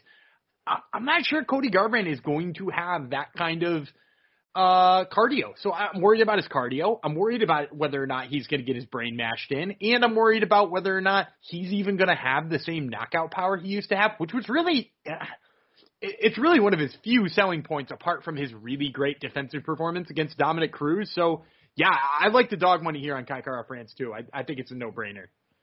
Garbrandt lands 3 strikes a minute, absorbs 4 strikes a minute, so he takes more than he gives out. And Kai Kara France, 5 strikes landed per minute and takes in about 4. So, and who knows how Garbrandt's going to look on the scale also on Friday. That's another thing that you have to consider. So we are agreeing on that one. All right, moving on. Here's kind of a tricky one for out of the cage issues. Welterweight, Jeff Neal versus Santiago Ponzinibbio. Ponzinibbio is the Argentine dagger, which I've never heard before. He's also the gentle bull, which I believe I've heard before. Jeff Neal's hands of steel, hands with a Z. You know how I feel about misspelled things, Dan. Yeah, I don't love it either. This one is almost a pick 'em on the board also. Neal is a very small underdog at this point.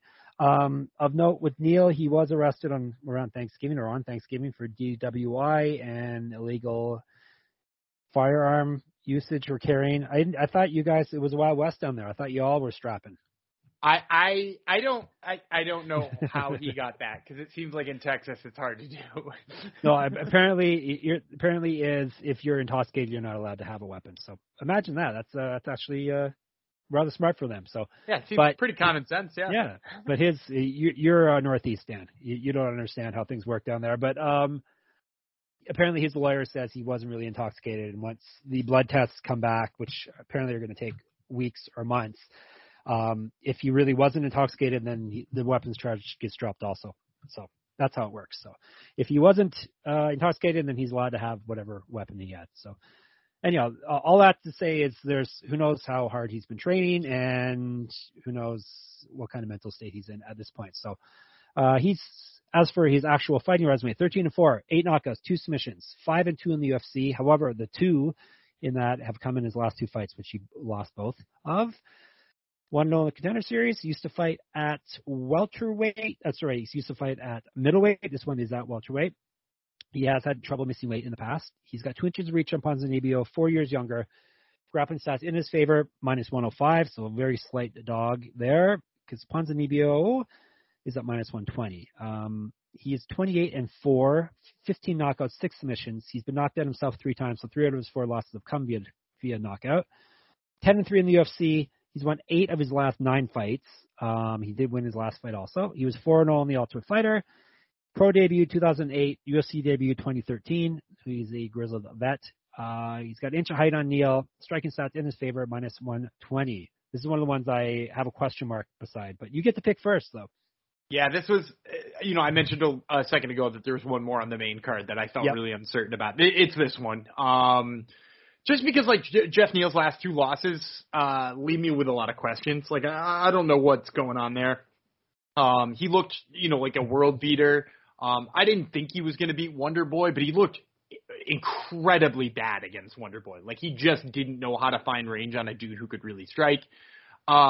And then he had trouble finding range on Neil Magny, too, which is a bigger problem because not only is Neil Magny, he is longer, but he doesn't fight longer than Wonder Boy. Nobody in the whole world fights longer than Wonder Boy. So, it's worrisome to me. So I'm going to go with Ponzinibbio at the end of the day. I've got my own concerns about Ponzinibbio's injury history and how he got knocked out by Li Jingliang, who I generally don't think of as a particularly good puncher.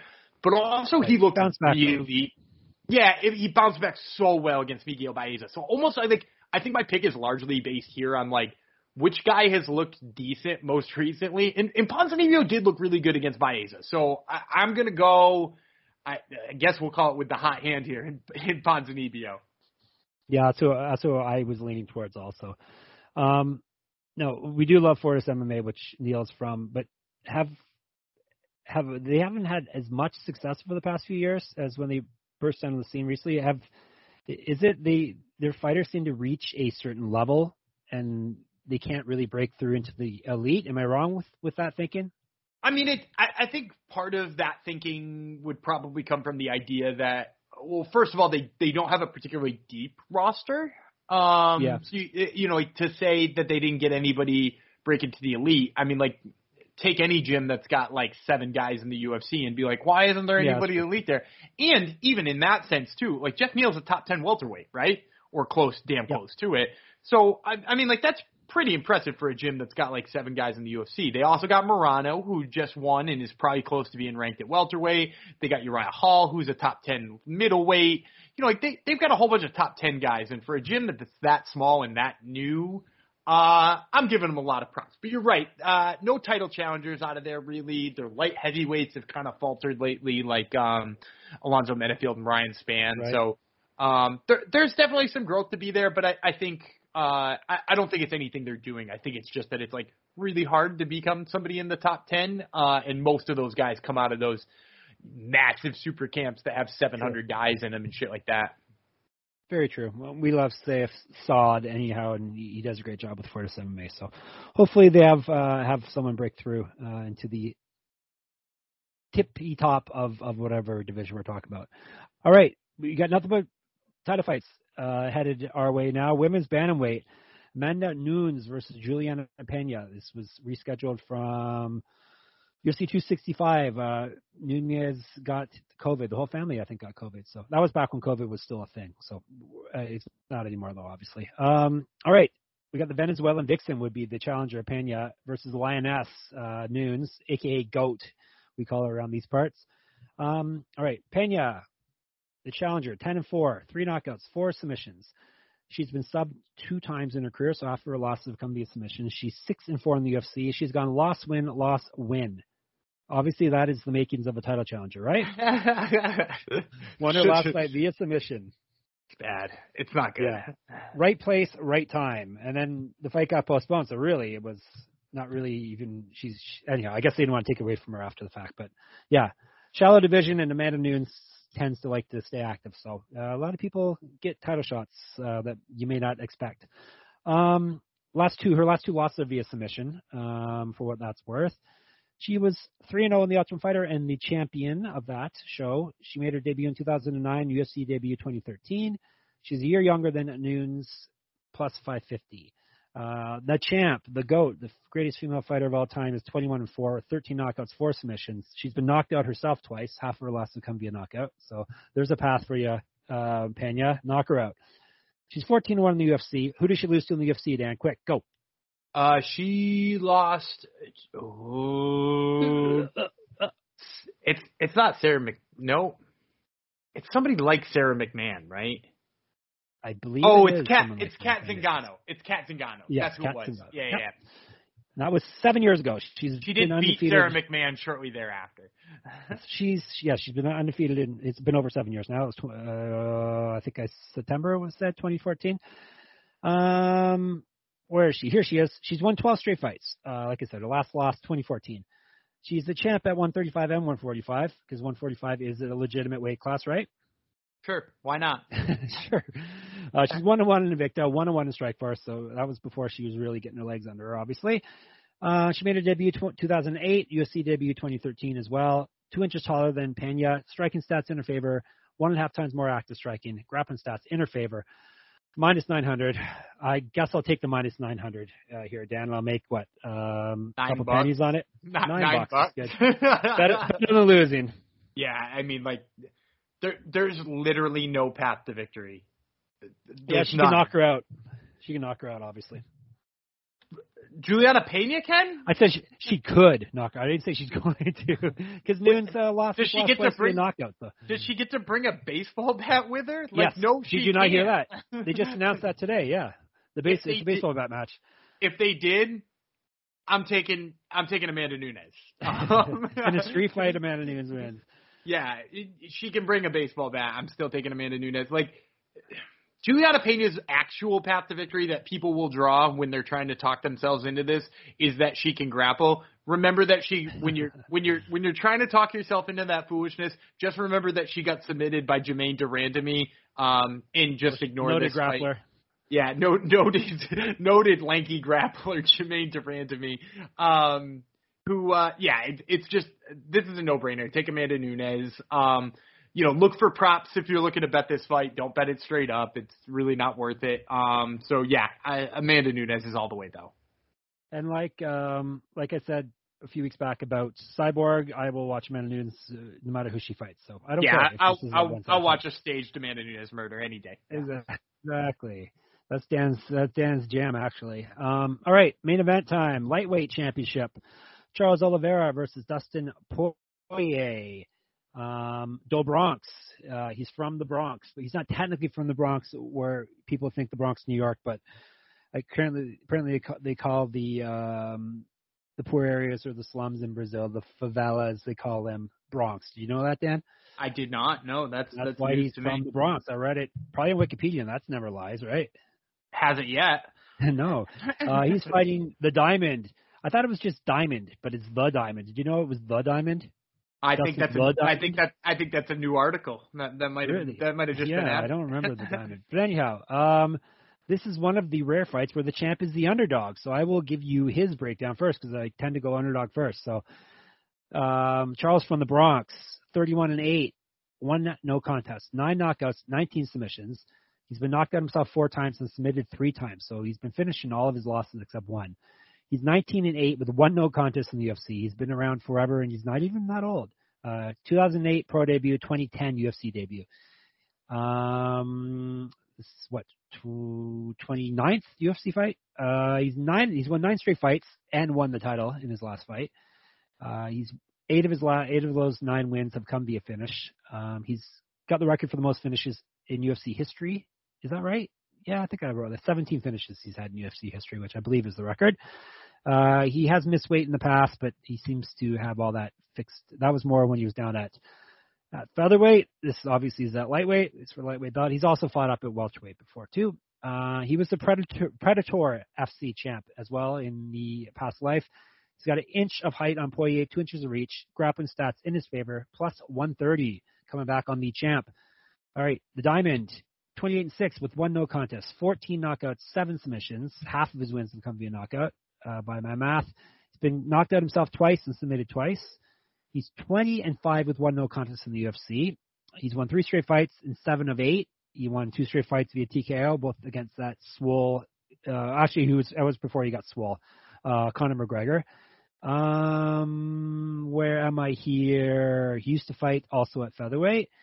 He made his pro debut 2009, UFC debut 2011. He was 1-1 in WEC. He's 1.5 times more active, striking than Oliveira, minus 165. And my co-host gets to go first here.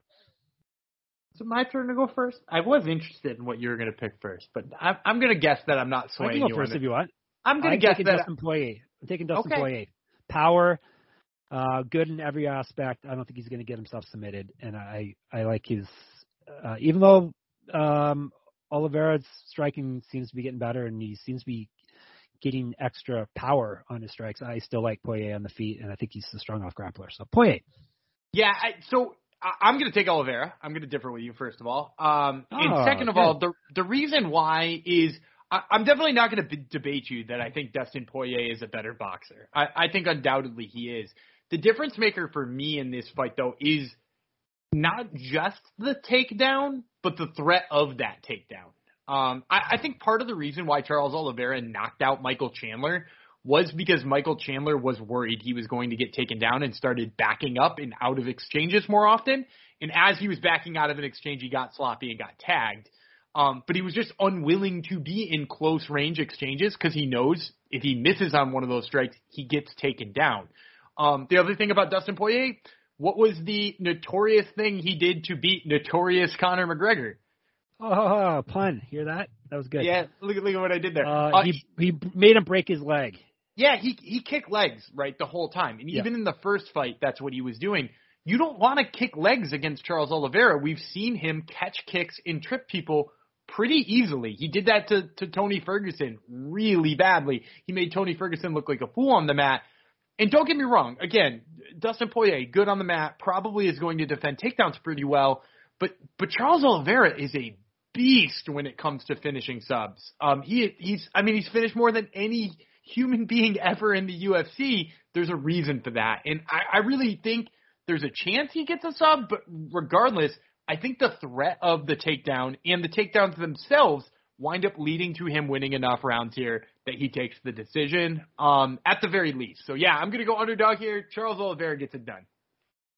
Yeah, it's a tough one to pick, though, right? I definitely think it's a tough one to pick, yeah. And I flip-flopped a couple of times, but, I went back and watched him take down Michael Chandler. And here's another thing, too. What does Dustin Poirier even jokingly talk about doing all the time when somebody tries to take him down? He's like, I jump guillotine. Everybody always jumps guillotine. If he does that, he winds up in a bad spot. And I don't know necessarily that he will against Charles Oliveira because it seems silly. But Michael Chandler did. Michael Chandler jumped guillotine and then wound up on his back or having his back taken for 2 whole minutes.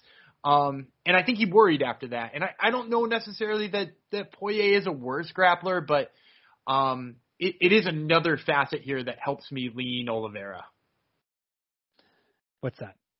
That there is that threat there. There is that. Oh yeah. Okay. Right. Yep. Possibility that he gets taken down and then he worries about being taken down for the rest of the fight. Yep. Very true. But it should be a good fight. Looking forward to it for sure. All right. Props parlay. This is where you shine, Dan. This is where you always tell me, even if I destroy you overall in picks, this is where you can shine with your big parlays and props. So I got 2 picks that I'm kind of excited about here that I think they're ridiculous D-gen plays as far as props go. I can't believe this, but so first of all, Amanda Nunes by submission. So there is a chance Juliana Pena shoots here and thinks she's going to get 100 takedowns and keep shooting, and Nunes subs her, right? Because Nunes is coming off a submission victory. Nunes by submission in this fight is plus 400. You're going to get 4-1 money on her. Now, do I think she's more likely to knock her out? Yeah, but your knockout prop here is still at like negative 200 or something like that. But the sub prop there is really intriguing to me. There's a chance she tags her and subs her when she gets her on the ground, or there's a chance that, she just shoots too many takedowns and gets front choked or something like that. So yeah, I like that prop. The other one I'm going to go with, and this is just to spite you, Ryan Hall by first round finish. Ryan Hall by first round finish plus 400. Dude, he's going to get it done in the first round. He's going to submit him in the first round. If you have a book that does particular victories by instead of just like finish in the first round, the one I'm looking at right now just has finish in the first round. But if you have sub in the first round, play that. You'll probably get plus 405 instead of plus 400. But yeah, Ryan Hall submits Derek Minner in the first round. Whatever. But going back to Nunes, it's very feasible that she rocks her with strikes and finishes her with submission. So, that could very easily happen. Yeah. And Ryan Hall could also finish Derek Minner. No, that one's not so likely. Not as likely. But all right, you got a crazy parlay that you like to give out to the gens out there? Yeah, the Superfan Jong parlay. Superfan Jong parlay. So the Superfan Jong parlay, we're gonna get 10-1 here. I'm gonna start building that parlay with Tai Tuivasa. I think he's in a really favorable matchup, and to see him at even money here, I think that's a really easy one to throw in. And two other odds that I really like as far as how low they are, Randy Costa and Andre Muniz are both just two guys who you can get really good numbers returned on. Costa at about 170 and Muniz at about negative 140. And that's going to build you really up. After that, we want to take some people who are pretty darn confident in. So we're going to take Bruno Silva, even though he's a very large favorite. And then for my last pick, I need one more person to get me to that famed 10-1. Let's see. Let's go with... Oh, heck. Let's go with Ryan Hall. Negative 200, and that brings you right to 10-1. We're going all in on Ryan Hall this week. He's doing these picks out of spite, everyone. Realize this before you waste your money on this. Or realize it's the most brilliant set of picks you've ever seen before. Fine. I will let you have Ryan Hall as a lock if you want. I'm going to take the Zohan, Randy Costa for my lock at minus 195. It is your turn to pick. Zohan's probably... Yeah, I took Zohan. Zohan's probably a better... Let me think about this for a second. Because now I didn't have a... I'll go with Tai Tuivasa. I said start every... Yeah, I was thinking him too. Damn near even money on this guy. I don't know why this is even money. He is on a great trajectory right now, and Augusto Sakai just is not. There you go. Our 15 minutes dump is over with finally, right, Dan? The 15-minute dump. It's really a 90-minute dump, but nonetheless, hopefully this wasn't a dump in your ears. Hopefully you enjoyed this and got some knowledge dropped on you out of it. Make sure you follow us on Twitter, Jeff Fox Writer. He's Gumby Vreeland. You can go to my MMA site, MMA-manifesto.com. Scroll down, find the Pick'em contest. You can enter our Pick'em contest for free. It's lots of fun. And read our articles, obviously, on there and on sportsgamblingpodcast.com. Subscribe to the MMA Gambling Podcast feed so you get everything in your ear holes second we drop it, so you don't have to wait. And if you want to head into our Slack, it's lots of fun over there, SGPN Slack. We have lots of fun on all the channels, especially in the fights channel. Did we not cover everything, Dan? You nailed it all. You sure? Yeah. Okay. So we'll be back on Sunday, and we'll talk about Ryan Hall for sure, how he let Dan down. In the meantime, I will remain Juicy Jeff Fox. He will remain the 15-minute dump man, Dan Vreeland. And we will catch you on Sunday. Bye-bye.